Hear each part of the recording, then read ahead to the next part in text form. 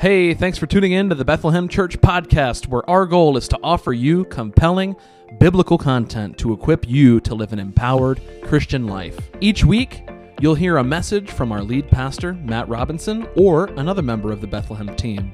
We also host a conversation every week where we unpack different facets of Sunday's message. We're so excited about this message, and we hope it's a blessing to you. Let's jump in.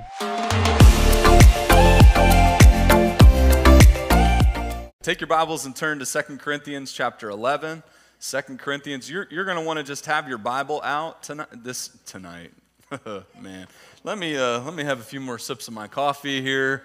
Man, I feel like I still haven't recovered from my wife leaving me for 6 days. Things are still not normal. This is good. This is good. The coffee is good this morning. Amen. There has not been a series that I have been this excited about, a passage of Scripture that I have not been looking forward to teach more than this passage of Scripture. It is, speaking of the lovely lady, there she is. No,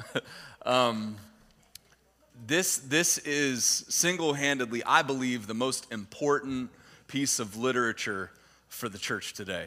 And I know many of you would say, well, isn't it the Bible is the most important? Yeah, but the Bible's made up of 66 books. And I think as far as pound for pound, this book is so vitally important. There's so much that brings clarity to what we do from a theological perspective from this book more than any other. Yes, you can read the Old Testament, and I'm not discouraging that. And I think you'll see that through this series. There are some that think that we need to unhitch from the Old Testament and focus our efforts on the New Testament because it's more relatable. I don't think that. I think that if you read Romans, you'll read that there's tons of Old Testament references in it. Paul didn't do that. But it brings a level of clarity because of who he was, Paul that is, and his testimony that I believe is unrivaled, unmatched. And it's also a daunting task because there are so many passages of Scripture that are debated and that are, folks just take different perspectives on, take different angles within the church. So I'll bring kind of some clarity where I stand on a lot of these issues. But it's vitally important. And like I said, I don't think we were ready for this book up until this point, but I don't know that there's a better time to teach it than now. It's going to take us some time to get through it. It's going to take us a while to get through this book. We'll probably take more time than we have in some of these others that it's been, yes, an overview, but deep diving in certain places. There's so many aspects that we could deep dive into and wade in the weeds. So for some of you that you like the more overview and give me a nice little application that I can apply during the week, this is going to challenge you. This series is going to be something that it hopefully will expand your biblical palette to receive something a little bit more, to receive something that will give you some substance to your faith.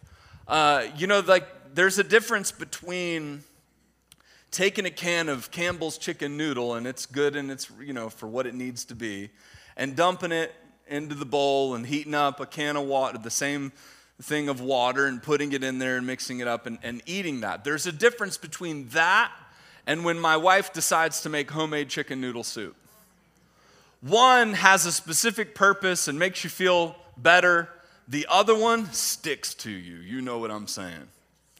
It's substance. It's something that is going to go with you, and you're not ready for another meal in an hour and a half after eating her soup versus what's in a can off the shelf. That's the difference between some of our Bible studies that we've had and what we're about to do. This is homemade.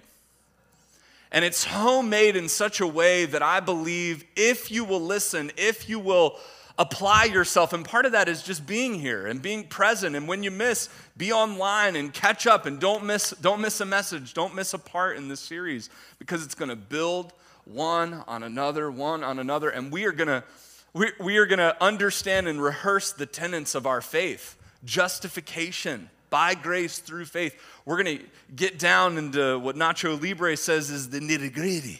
We're going to get into it. And it is going to be something of substance, something that will stick with you. And you have to commit and you have to be a part and invite someone along with you. This is going to be a series, I believe, that lives on. It's on YouTube, in the archives, something that you can invite folks to watch and listen and read along. My notes are of course, in the program. They're there. They're available. I want this to be something that changes all of us. Not just you, but me. I can't, I told my wife, we were kind of chatting about it. This book, I've had, you go through seasons where you're digging into the Word of God and then you're just reading through the Word of God. And I've been through a season recently where I'm just reading it. I'm getting some things out of it, but it's not like, man, I got to deep dive into that. I need to study that word. I need to study those words. I need to see where they fit. And immediately when I went into this book, I'm back into, oh man, here we go. It's that good. It is that good. It's that incredible, and it's that applicable. So to start the series, one thing I felt is necessary, and I, just to be transparent with you, I didn't think to do this in the beginning. I take a lot of things for granted from time to time in terms of biblical knowledge, and I had to remember the fact that I'm so excited about this book. I'm so excited about this study because I know a lot about Paul.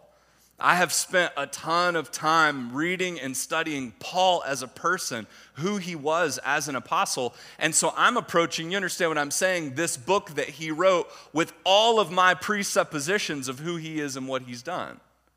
And so I'm going, man, this is amazing. This is such a page turner. And then I'm like, wait a minute, what if they don't know who Paul is? What if you don't have, and I would encourage you to do more than what I'm going to do in just a few minutes here, but you have to understand who this guy was. And so I want to take some time to show you in the scriptures who he was and why it's important who he was and what he represented. And that's going to set the stage for the book that he wrote that I believe is the most important piece of literature of his 13 letters for the church today. I'm going to pray and we're going to jump in, okay? Is everybody ready? Everybody ready? I'm so pumped for this series. Let's pray. Father, we need your Spirit. Come into this place, into our hearts. Remove the sin. We confess, we forsake the things that are standing in between. And Father, we ask that you would peel back the layers of our soul, strip the wallpaper off the hallways of our mind, and let's redecorate with this series. Let's be renewed from the inside out.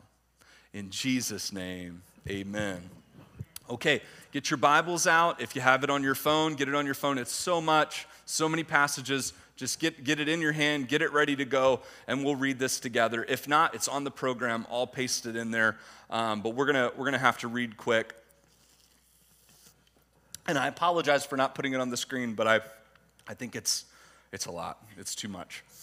So just read along with, and you'll get the context of who Paul is. 2 Corinthians chapter 11, verse 22 through 23.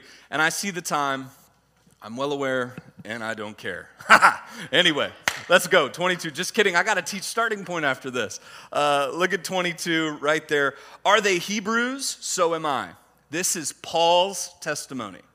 This is a passage of Scripture. If you were with us in 1 and 2 Corinthians, you'll know that this is Paul giving his testimony post-conversion. He says, are they Hebrews? So am I. Are they Israelites? So am I. This is our author talking about himself, his testimony.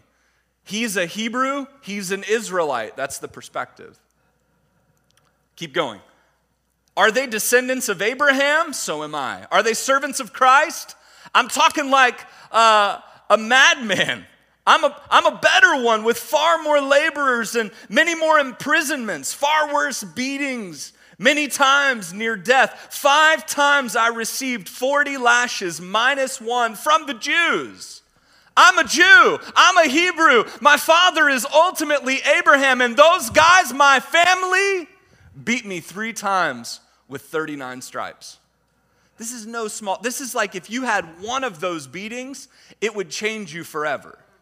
If you had one beating, I mean, I listen to people talk about, man, I got a spanking when I was a kid, and they still remember it. You know what I mean? It's like, my mama just kept whipping and whipping and whipping, and man, I couldn't walk for days. And we all know you probably got 3 or 4 licks. You know what I mean? Like, when we relive it, she just kept spanking and like, no joke, I had a mom that produced the 40 Save 1 lashes, and that my mother, I've told the story before, she literally borrowed a deacon's belt in church so that she could spank me because I wasn't in my place. That's who my mom was. That's the generation that I grew up in. My parents are older. I'm the baby. I'm the mistake. I mean, I'm their youngest, and here I am. So my mom is literally the person to walk up to a deacon and say, Deacon John, I need your belt. And there was no one in that auditorium that could have kept him from going, yes, ma'am, here you go. And it wasn't even awkward, right? It's just, and then she says, Matthew, get in there. And I'm like, I think my beating was 39 lashes, Mom, if you're watching online. It was 39. But my point is this was something that we remember those moments as kids. This is in his adult ministry. When he thought about his testimony, when he thought about what he had gone through, he goes, 3 different times I received a life-altering beating from my people. This is the author of this book. 3 times. Once I received a stoning, and that's not like, I had my medical card, bro. This is great. No, that was slow freight there. That's not what he's talking about. They stoned him near to death, right? Once I received a stoning. 3 times I was shipwrecked. I've spent a night and a day in the open sea. That's just crazy. One of these things would have been enough to change someone for life. Listen to all of these things that have happened to him. I'm probably only going to get through this introduction today.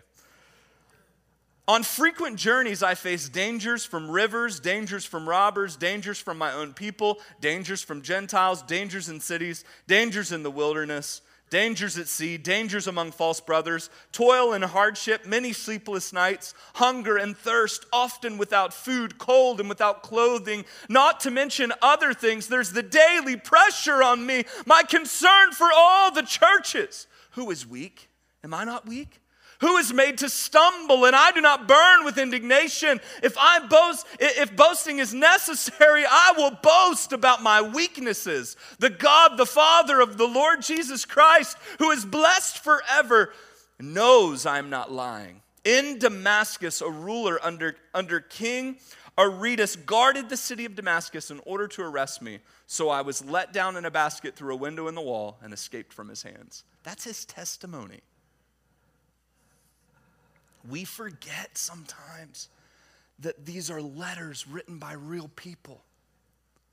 What makes the Bible so impactful is that this is a letter written by a real dude. And think about what he went through to bring this letter to you. So there's a few things that stand out to me, but let's keep going. Let's go to Acts chapter 8, verse 1 through 3. Acts chapter 8, verses 1 through 3. Buckle up, stay with me. This is Saul initiates Stephen's stoning. Now, one thing you need to understand is Saul of Damascus, Saul of Tarshish, rather, this guy Saul is Paul. It's the same person. Not until Acts 13:9 was his name seen as also called Paul. So when the scripture says Saul here in these passages that I'm putting in front of you, that's Paul. That's who we're talking about. Acts chapter 8, verses 1 through 3, the first deacon of the church, his name was Stephen. And the Bible says that he was a faithful, godly man. Saul agreed with putting him, Stephen, to death in Acts chapter 8, verse 1. On that day, a severe persecution broke out against the church in Jerusalem, and all except the apostles were scattered throughout the land of Judea and Samaria. Devout men buried Stephen and mourned deeply over him. Watch this, verse 3. Saul, however, who is Paul, was ravaging the church. He would not enter house after house, he would enter house after house, drag off men and women and put them in prison. This is our author. This is the guy who we're talking about. His testimony was all of these, things that he's gone through, but listen to who he was before he found Jesus. Saul was his name. And Saul had the keys to the kingdom from the highest court in the Jewish land, the Sanhedrin. And they gave him the authority to go house to house and drag out Christians, men, women, and children. And the scripture says here that he was responsible for the execution of Stephen. More so, even when you read it, he held the coats of those that stoned him. That's our author. Our author was someone who, in light of recent events, would be on the Russian side. In light of recent events, understanding that this is our territory, I don't care about their freedom, I don't care who they are, men, women, and children, I have no regard for the Ukrainian people, because this is, as far as I'm concerned, a place for the state of Russia, the country of Russia. That's Paul's mindset. I am a Hebrew. We have the law. We keep the Torah, and that law is from Moses, passed down from our father Abraham, and Jesus was not who he said he was. We crucified him in a botched trial because he thought he was going to come and change what we understand is right and good. He was a religious zealot, similar to Simon, one of the disciples who was converted. But pre-conversion, Paul was a horrible person. Saul, known as Saul. Killing men, women, children.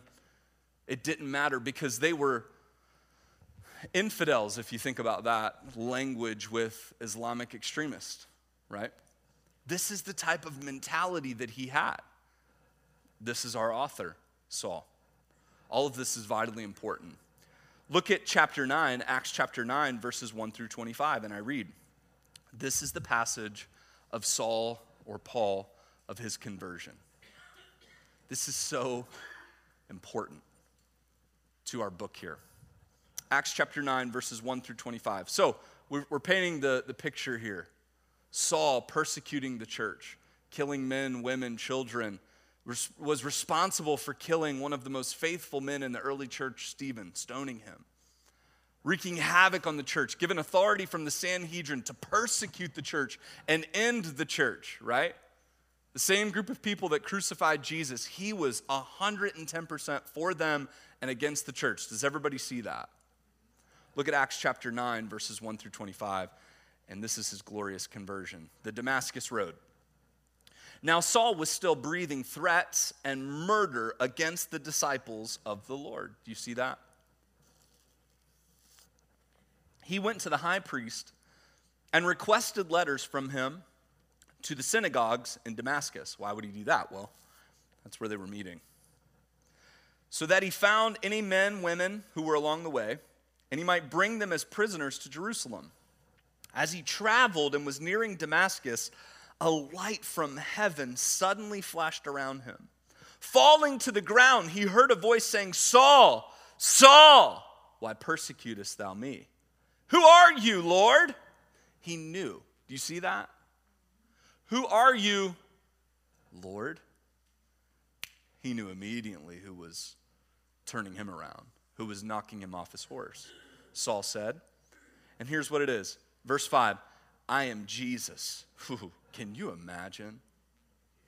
If you were doing everything that you could to work against the church, to kill them, to shut it down, to bar the doors, to end every Christian's life that you see, they're living for one name, the name that is above every name, and that name is Jesus. And then a light from heaven shines on you while you're in a caravan to go and persecute and kill more of them.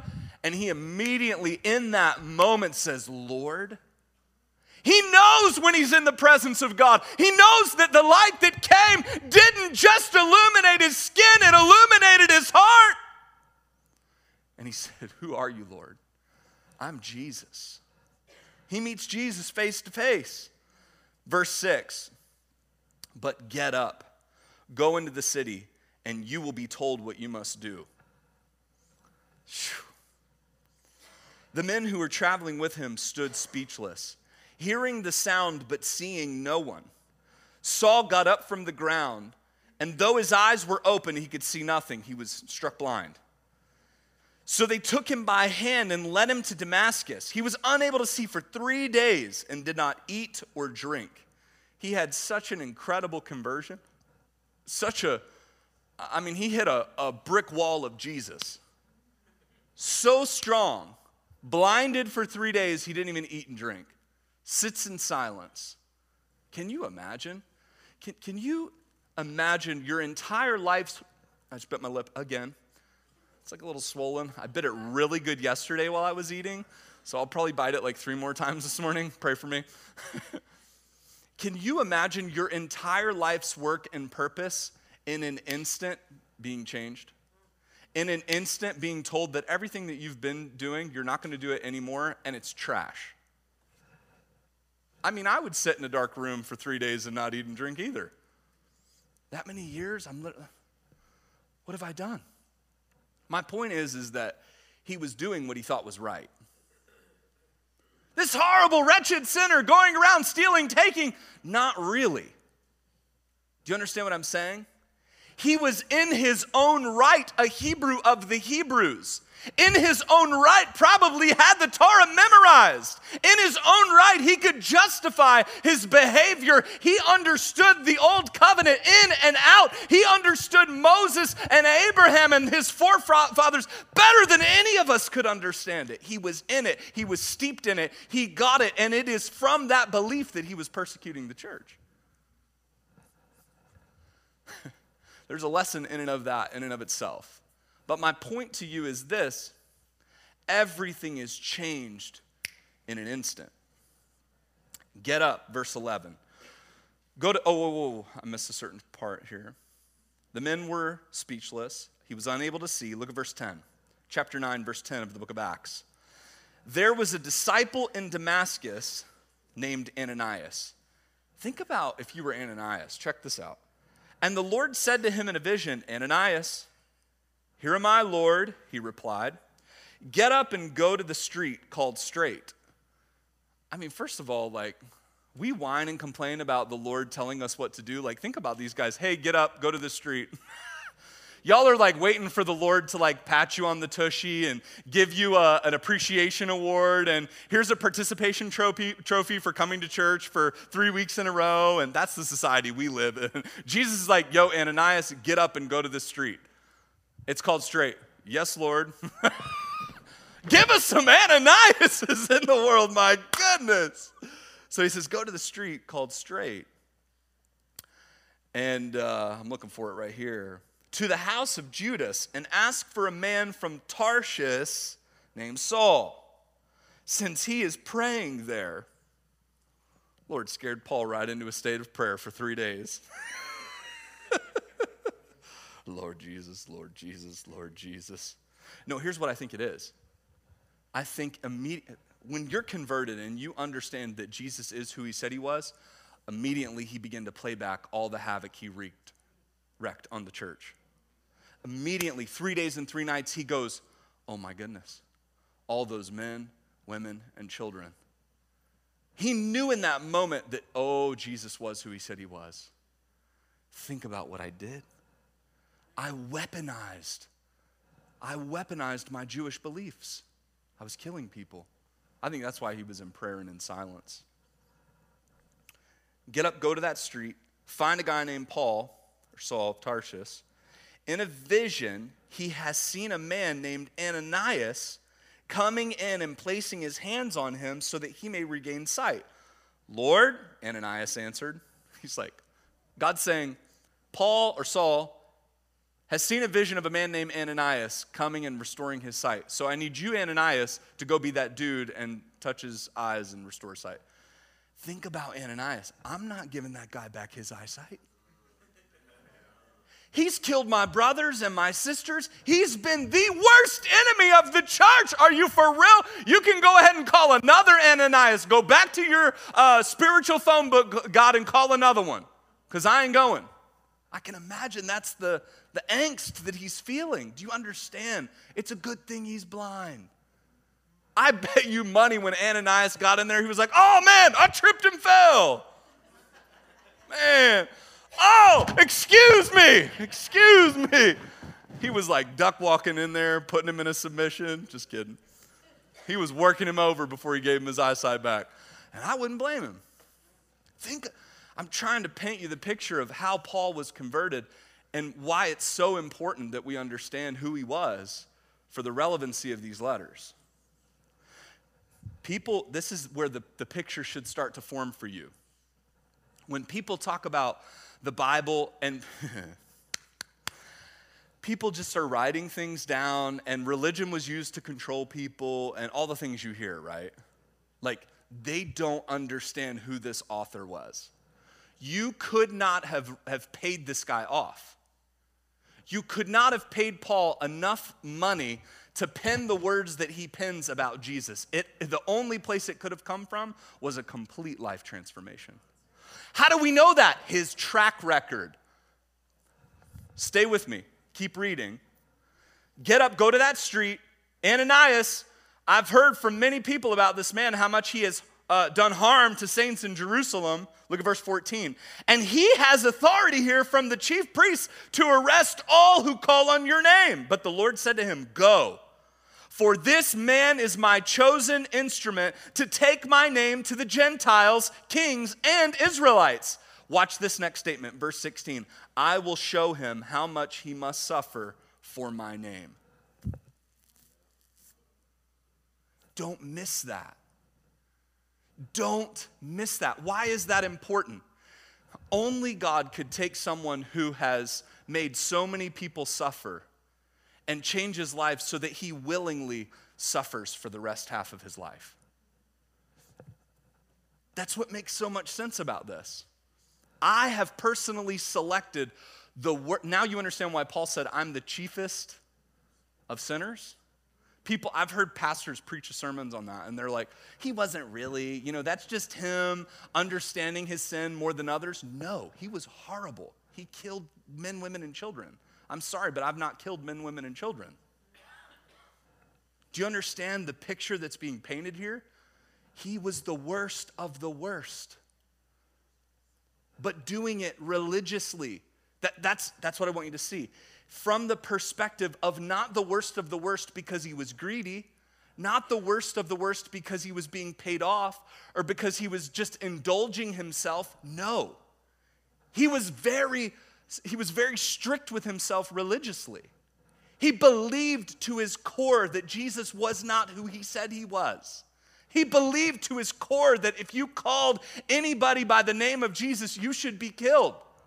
It's the law. It's the Old Testament. It's Moses. It's Abraham. I don't know about this Jesus character. He's not fulfilled. He's not the Messiah. That's who God used to bring the gospel to the Gentile people.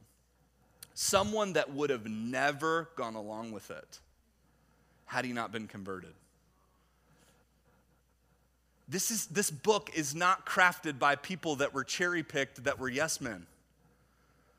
Paul killed people for believing what he now believed. More than that, he was willing to then go into all of those people and all of those challenges and be afflicted himself and be stoned himself and be shipwrecked himself, take the lashings himself. He understood. He goes, oh my goodness, I was so wrong. Therefore, I will endure. And that's why he says in the book of Philippians, I have fellowship in Jesus' sufferings, being made conformable unto his death. It was the craziest conversion of all time, and it took a miracle. It took God himself opening, splitting heaven and saying, hey, you knucklehead. Ooh. Knocks him off his horse, struck blind 3 days. Ananias is like, no, go. Gives him back his eyesight. It is a miraculous conversion, this man, the Apostle Paul. I think it's one of, if not the biggest apologetic for our day. When people talk about, I just don't think I can believe in that. I don't think I can accept the Bible for what it is. It's still here. It's the craziest of stories. This guy knew everybody. Paul was so well connected. Historically, it's a fact. A Roman citizen could go in and out of countries and used his clout, his political clout, his money. He was rich, he was wealthy, he had it all, used it all to persecute the church. And God said, I know how I'm going to win the Gentiles. I know how I'm going to build my church. I'm going to take the worst of the worst, and if I convert him, watch what he does for my name's sake. Life change is at the center of the gospel, and it always will be. You cannot argue with someone who was absolutely someone else, and now they are someone completely different because they met Jesus. I just don't. If he was standing here, his personal testimony, if he was put on the witness stand, it would be enough. We put a lot of clout in an eyewitness. If a crime is done and you witness it, you go into court. Why? Because you what? I think it's so interesting that he loses his sight for 3 days. The Lord says, you don't need to see anything in that old perspective. I'm going to give you new eyes, not just a new heart. We have to understand how powerful this man's conversion was. Let's keep going. But,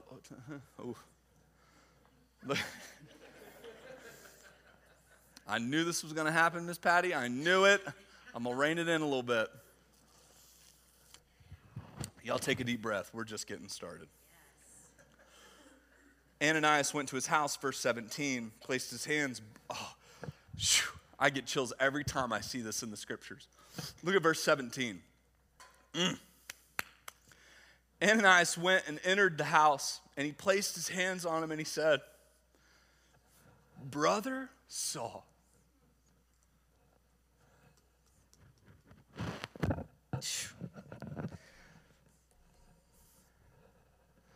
Lord, man.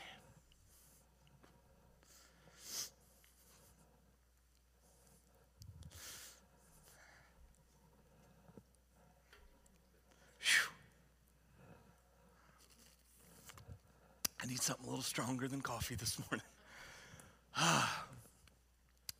Imagine if the Lord gave you eyes to see your worst enemy as a brother. Imagine if the Lord gave you eyes to see with compassion the person you hate the most. He walks up to him and he says, Brother Saul. We could live right there the whole message. You understand what I'm saying? When you encounter a truth like that in the gospel, when you see this story play out, the worst of the worst in a moment is changed, and immediately Christians watch, embrace him. That doesn't happen in the world. It does not exist outside of the gospel. Do you understand what I'm saying? Brother Saul. Imagine the weight that Paul felt in that moment. I don't deserve that. I don't deserve to be called a brother or sister in this family. And Ananias immediately approaches him and gives him his sight as a brother. It's a good thing it wasn't Jonah he called. He'd have been like, out, deuces, see you. It's a good thing it was Ananias. Listen, here's my point, church, online, in person. The gospel is a transformative work. If you don't believe it today, I believe one day you will believe it. You can't help it. I can't unsee what I have gone through. Go back to the text. Brother Saul, the Lord Jesus, who appeared to you on the road you were traveling, has sent me so that you may regain your sight and be filled with the who? The Holy Spirit. Verse 18. At once, something like scales fell from his eyes, and he regained his sight. Then he got up and was what? Baptized. We believe that after you have a conversion experience, baptism is your declaration of loyalty to Jesus. It happens after conversion. This is another instance of it. He was baptized. Verse 19, and after taking some food, he regained his strength. My man, no food, no water, 3 days. Try that one once, a complete fast. Whew. He begins to take food, regains his strength. Now watch this. He walks out different. Look at it. Saul was with the disciples in the Damascus for some time. Verse 20, immediately he began proclaiming Jesus in the synagogue. He is the Son of God. All who heard him were astounded and said, isn't this the man in Jerusalem who was causing havoc for those who called on this name? This name, the name of Jesus? And came here for the purpose of taking them as prisoners to the chief priests? But Saul grew stronger and kept confounding the Jews who lived in Damascus by proving that Jesus is the Messiah. After many days had passed, the Jews conspired to kill him. But Saul learned in their plot, so they were watching the gates day and night, intending to kill him, but the disciples took him by night and lowered him in a large basket through an opening in the wall. That was part of his testimony in 2 Corinthians. How are you going to tell somebody who was just killing people for saying that name as he comes in and says, I understand. Paul understood their faith and their religion better than any of them. He was a leader. And he said, guess what? Jesus is the Messiah. Say what? This is just too good to not believe. This doesn't happen unless there is something supernatural, above natural feelings and emotions, and that's what happened. Saul is filled with the Holy Ghost. He's baptized, and literally he goes out and starts reversing everything that he had done as a Judaizer. Hey, guess what? Y'all in the synagogue, Jesus is the Son of God. I wish I could. I'm going to heaven's archives, heaven's Netflix, and just be like, I want to see that point in time right now. I want to see his first message after his conversion in the first synagogue in Jerusalem. Ready, go. I can only imagine. This is the man who wrote the book of Romans. Acts 13, verses 9 through 10, it says this, but Saul, also called Paul, filled with the Holy Spirit, stared straight at Elymas and said, you are full of all kinds of deceit and trickery, you son of the devil and enemy of all that is right. Won't you ever stop perverting the straight paths of the Lord? That's the first time he's referred to as Paul. So that's why we're interchanging Saul and Paul, same guy. Now, our text. Go to the book of Romans chapter 1. Romans chapter 1, verse number 1. This is the man who wrote the book. Are we acquainted with him enough? Yes, no, maybe so? Are we acquainted with him enough? This man, unbelievable, handpicked from the Lord to be the vehicle that he would carry the gospel to the Gentiles. Now understand this. This is a change. You have to understand the context here. This was mainly a Jewish religion. Scripture says this, Jesus came unto his own, and his own received him not. But as many as received him, to them gave he power to become the sons of God, even to them that believe on his name. There's more than I can make in this message here, but the Tower of Babel event in the Old Testament is the opposite of the Pentecost event in the New Testament. The Tower of Babel, Jesus, the Lord, Yahweh, strikes them with languages and disinherits all of the other nations. They leave speaking in their own tongue. They separate. They're disinherited. And God is the God of a geographical location, Jerusalem, Israel, those people. He is Israel's God. Now what we have, fast forward, right, to the New Testament, the plan is that God would be the God of every nation. He promised that through the covenant that he made with Abraham. You would be a father to what? Many nations. But first he had to be the God to one nation, right? That one nation would be the vehicle that Jesus would come to the world. Jesus was born a Hebrew of the line of the lineage of David, and we're going to see that. The point, the context of that is that Jesus would come, and then at Pentecost, Jews from every nation, the Bible says, were gathered in Jerusalem. And watch, the opposite of what happened at the Tower of Babel event happened at Pentecost. The Tower of Babel, I'm choosing a nation. All of them are disinherited, leave speaking in separate languages. Pentecost, the Holy Spirit comes. They are speaking, coming in different languages. And then when the Spirit of God falls, they all hear in what? Their own tongue together. That is a sign that the Holy Spirit is now given to every nation. You're then going to carry the message of Yahweh, the one true God of Israel, now is the God to every what? Every tribe, every tongue, which was the plan from the beginning. It's the reversal. Pentecost is the reversal of the Babel event that happens in the Old Testament. And the new covenant is that we, Gentiles, non-Jews, would be grafted into this plan. That Jesus, the vine, we would then become the what? The branches. Which is why he would speak to a Samaritan or a half-breed. He would go to that mountain, and she would say, why are you talking to me? Why are you? He says, look, there's going to come a day when you in your mountain will worship true worship. Not just on Sinai, where the 10 commandments or the 10 words were given, but in your mountain, in your place, in your nation. It's for everybody. Now, how does God get what is an exclusively Jew religion to every Gentile nation? Paul. He's it. He is the vehicle that the Lord uses in his ministry to take it to everybody. The Lord has the person who's literally racist and kills everybody who isn't who he is and says, if Paul is saying it, that this is the gospel for the Gentiles, then this has to be what the Lord wants. If Paul is converted and Paul is willing to give his life for this new cause, this new belief, there must be something to this. And he even goes toe-to-toe with Peter.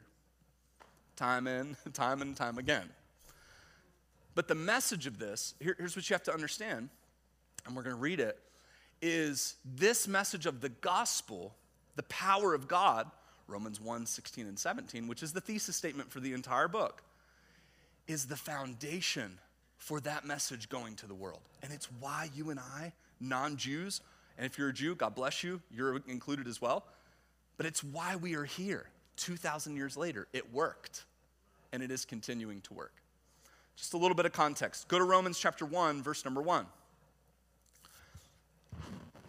I got 9 minutes. Romans chapter 1, verse number 1. And I read, Paul, go here in this one.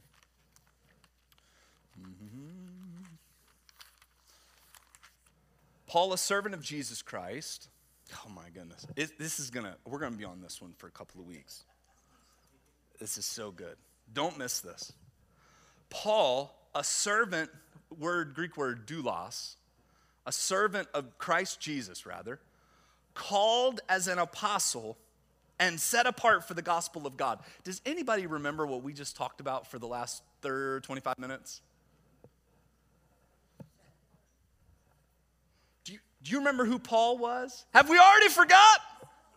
Should I have got it in a documentary for the screen and then everybody would have retained it? This is the same guy. The same guy who was persecuting the church and killing them. Watch this. He says, I'm a servant. I'm a slave. Another word for doulos, Greek, I'm a bondman. This is a guy of stature. This is a guy of clout. This is a guy of means, of wealth. And he says, I have reduced myself to a slave. And I've done it happily. We miss these words, don't we, in English? I'm a servant. Oh yeah, he served people. No, he's saying, I'm owned. I'm now enslaved. Here's what it would be. A bondservant, someone who has a debt greater that they can pay, go to someone who can pay it, and they become servant to them because they can pay something that they couldn't pay themselves. Woo, come on. This book is so rich. He said, I have indebted myself to the one who can pay my debt. I wore my hoodie today because I knew it would be a workout. Actually, I just didn't feel like ironing, if I'm being right. I lost that hour I'm like, shoot, better put a hoodie on. Slide out of here. Church. Oh my goodness. He says this, doulos, I am born a slave to Jesus Christ. A natural thought for one in his culture to have, based upon Paul's realization of his need for salvation. He sees and understands that his debt could only be paid by another, Jesus. And for this reason, he is a bondservant. He will work for Jesus indefinitely. He sees value of the sacrifice made and the irreparable damage of his former life. That's loaded in the first 3 words. Son. All right, let's keep going. Paul, a servant of Christ Jesus, called as an apostle, set apart for the gospel of God, which he promised beforehand through his prophets in the Holy Scriptures concerning his Son, Jesus Christ our Lord, who was a descendant of David according to the flesh, and was appointed to be the powerful Son of God according to the Spirit of holiness by the resurrection of the dead. Through him we have received grace and apostleship to bring about the obedience of faith for the sake of his name among all the what? The Gentiles. Verse 6. Including you who are also called by Jesus Christ. Watch this. To all who are in Rome, loved by God, called as saints. Grace to you and peace from God our Father and from the Lord Jesus Christ. I'm going to stop there today. Let me fill you in on this. It's called the book of Romans because he's writing it to the city of what? Rome. This is shortly before the emperor would send out a decree that every Jew, because he believed that they were growing too strong in number, would be expelled from, this is a historical fact. Every Jew would be rounded up and expelled from the region, and then later allowing them to come back. But this letter, AD 57, toward the tail end, Paul's third missionary journey is when this takes place. He's writing to an area that will soon be dispersed by the emperor, and then they're going to take this message, this letter, and it's going to what? It's going to go. So the Lord strategically is sending this letter at a perfect time. But understanding culturally, they believe that scholarship agrees that there's about 50,000 Jews at this time right there in Rome. And that's a huge, significant number in this day and age. Huge Jewish population, primarily written to them. But Paul also says that, listen, guys, your place, Rome, the seat of authority right now, the governing power of the day, it's important that you understand that the gospel isn't just for you. It's for everybody else that's there. So Paul writes to the people that are closest to the battle, if you will, for the Gentiles, so that this message will permeate and allow them to come into the church as well. And that's kind of like his goal. Just to finish up today with some comments about the first part of this book. He says this, called as an apostle. If you have your Bibles there, it says in verse number 1, Paul, a servant of Christ Jesus, and we talked about that. But he says called as an apostle. What does that word apostle mean? Apostolos, the Greek word transliterated into apostolos, means this, invited into a work of promotion. Here's another English word that makes sense for apostle, messenger. I'm invited into a work of promotion. I'm in marketing. That's what he's saying. Paul, a servant. I am in servitude, and my job as a servant is promotion. Does that make sense? An apostle. Watch this. I have tasted and seen that the Lord is good, and now accept my highest calling, watch this, to represent the new name that I have been given. That's what he's saying. I'm a servant, but I'm an apostle. I'm indebted, and my job as my indentured servanthood is one of promotion. The next statement that I think is so loaded, and we'll stop here for the day. Look at that word. We made it through one verse. This is awesome. I love it. Look at it. Look right there, verse number 1. It says, a servant of Christ Jesus, called as an apostle. What are the next 3 words? And set apart. Here's what it says. And set apart for the gospel of God. Let me expound on that a little bit. Set apart for the gospel of God. There's a few Greek words here. Really, it is aphorizo. Really sounds like chorizo. It's close. Yeah, aphorizo. And I'm sure I'm butchering these, but it's close. Made me think of you, Joe, and Kathy. Check it out. So, aphorizio. Here's some of. Here are some of the meanings that this Greek word carries. Boundaries. Don't miss this. Boundaries. Set apart for the gospel. Mark off. It means to mark off for one's self. And I see an appropriate tension here throughout this whole book with this idea of markers or a tension of boundaries. We have to understand kind of where he's coming from. I'm a slave that serves by choice and wants to tell everybody how incredible my master is. And watch this. The boundary that keeps me confined to this servitude is the good news of my master. I am promoting something that is also providing me with protection. Here's what else I wrote. The boundary language here is important. The sidelines and end zone are the framework of the gospel. I want to give you a picture here.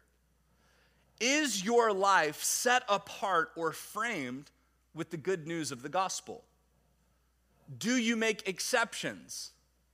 Do you play that life within those boundaries? Do you play for another team? Do you play on the same field? We'll wrap up here with this thought today. Look back at the text. Paul, a servant, a slave indebted to Jesus Christ, called as a messenger, called to promote, and set apart my mission statement, my boundaries, watch this, my job description, what keeps me on point, set apart for the gospel, the good news, that word is euangelion in Greek, for the gospel of God, the good news of God. And here's where we'll stop, and this is primarily a message for believers today. He says, I'm playing on a field that I know when I get out of bounds, it's when I'm not talking about the gospel. Here's a man whose life was radically transformed by the gospel, and then in turn, when he becomes a servant to the gospel, he knows how to stay on point and how to stay on track. How many of us Christians struggle with doing what the Lord wants us to do? How many of us struggle with staying on point? How many of us struggle with continuing and doing what we're supposed to be doing? Great timing. Come on up. How many of us struggle with that? Watch right here, yo. Yo. Everybody, it's because I'm wearing a hoodie. Dress matters. Here's my point. We all struggle with it. We need boundaries. Look, all they're doing, I got to tell you this every week until you get used to it. They're going to come up and start singing for invitation right here. Woohoo. Everybody's like, people are sheep, change my mind. Right here. We need boundaries, church. What keeps people from gossiping? I know what the good news is. We talked about that this weekend. What keeps people from running their trap? Is that really about the gospel? Out of bounds. I wish we had some kind of referee or something that would blow the whistle and tell us when we're not being set apart for the gospel of God. What am I doing here as a pastor? I'm trying to prepare a church for a work. I'm trying to tell you that there are people lost. There are Pauls out there right now. There are people that are outside of these walls that don't know Jesus from a hole in the ground. But you know him. And if you don't understand what these boundaries are, you'll go outside of them. You'll talk bad about people at work when the boundaries should be. If it's about the good news of the gospel, that's what I'll talk about. How do I know what to do? Is it within the boundaries of the good news of the gospel? Well, no, it's pretty selfish. Then get back on the field. Paul said, what I'm about to tell you, the framework for this whole entire book is I'm playing in a game. I am promoting someone who has radically changed my life.